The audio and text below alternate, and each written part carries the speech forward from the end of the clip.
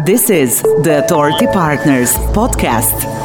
Hi everyone and welcome to Authority Partners podcast. My name is Vedrana Biberovic and today here with me is my colleague Mirna Dajanovic. We are both working as talent management specialists at Authority Partners. Hi Mirna and welcome. Hi Vedrana, it is real pleasure to be here. Today we will talk about feedback.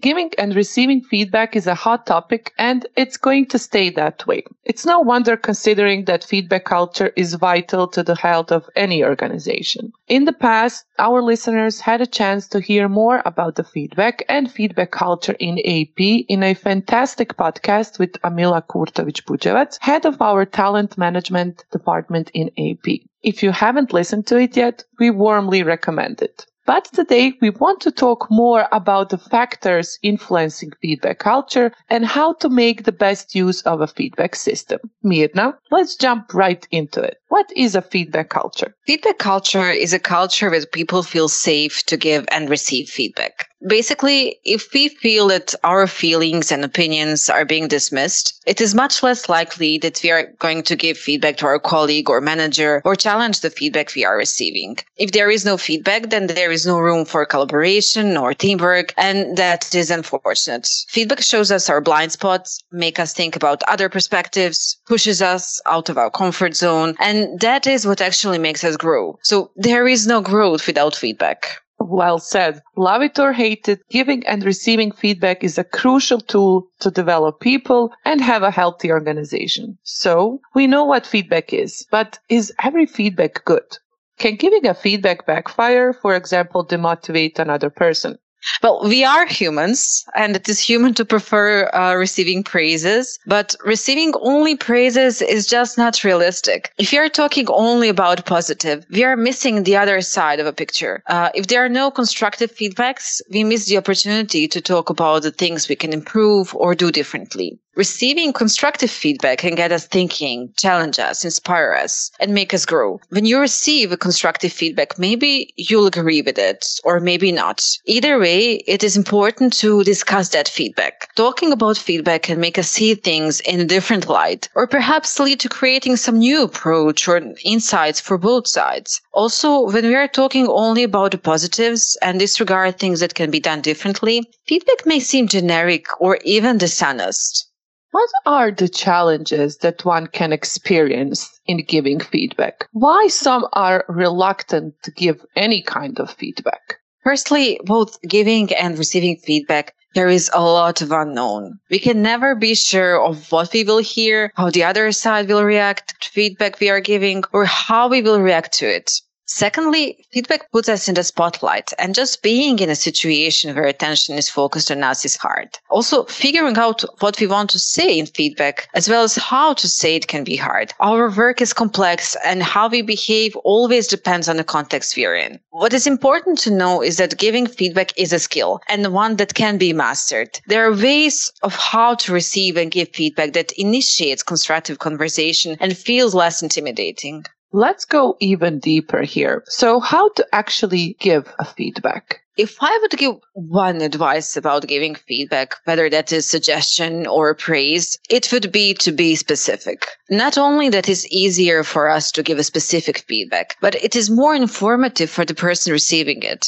When we give concrete feedback, we focus on the thing we have experienced, the things we have noticed, felt, and it makes our feedback honest. In this way, we can be more confident in what we are saying and avoid the possibility of any misunderstanding. Also, let's say we want to give feedback to the person we collaborate with, but really don't know that much. In this case, we are lacking a lot of context about that person and key information about the role. And we are not in a position to talk about the way how she or he is doing their job. But we don't need to. We can still give feedback about the things we did observe. For example, openness, responsiveness, active listening, performance, etc. If you really want to master feedback, we recommend STAR methodology, which can be used as a great guide for giving feedback, where you can explain the situation or task, action, and result. And another important thing I want to mention when focusing on specific is that we always have to talk about performance and not personality. In this way, the other person will not feel as we are judging, and in the same time, he or she will receive useful information about behavior. So in practice, it would look like this. Instead of saying you're asking too many questions, we can say, during the client meeting, I have noticed that you were asking many questions during the presentation. I felt a need for more space to follow the presentation with full focus. I believe that on our next meeting, it would be beneficial to save the questions for the end of presentation. What do you think? You can feel the difference. That is a great example of how to concentrate on someone's performance, because the main reason giving a feedback is to help them improve their capabilities in a positive way. Are there any other tips you would recommend? Well, there are a few things we need to consider before giving feedback. The first tip would be not to wait with giving feedback. The closer to the situation you address it, the better. Receiving feedback right after the situation can help us focus on the things we do well and inform us about the things we can do better. Receiving feedback is useful anytime, but it is more effective while we are still processing the situation that happened or thinking about the task.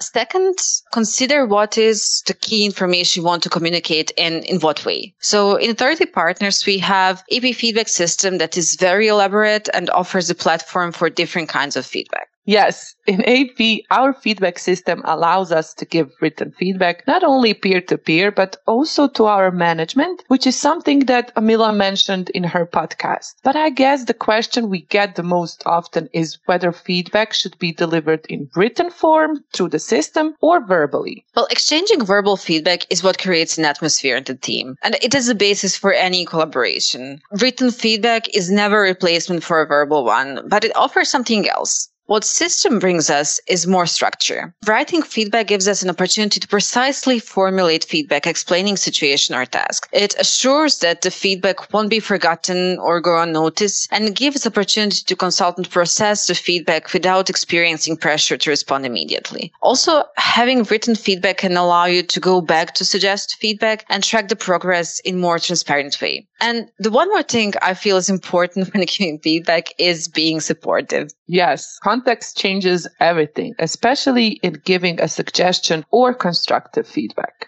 Exactly. Approaching the task of giving feedback in a way that we share observation, hear out the person, and offer support for overcoming challenges to improve the skills is a lot different than just sharing your opinion without giving any specifics how you came to that conclusion and not creating a dialogue with that person. Sensing that empathy and openness can make experience of receiving feedback much less intimidating, and it can also lead to new insights.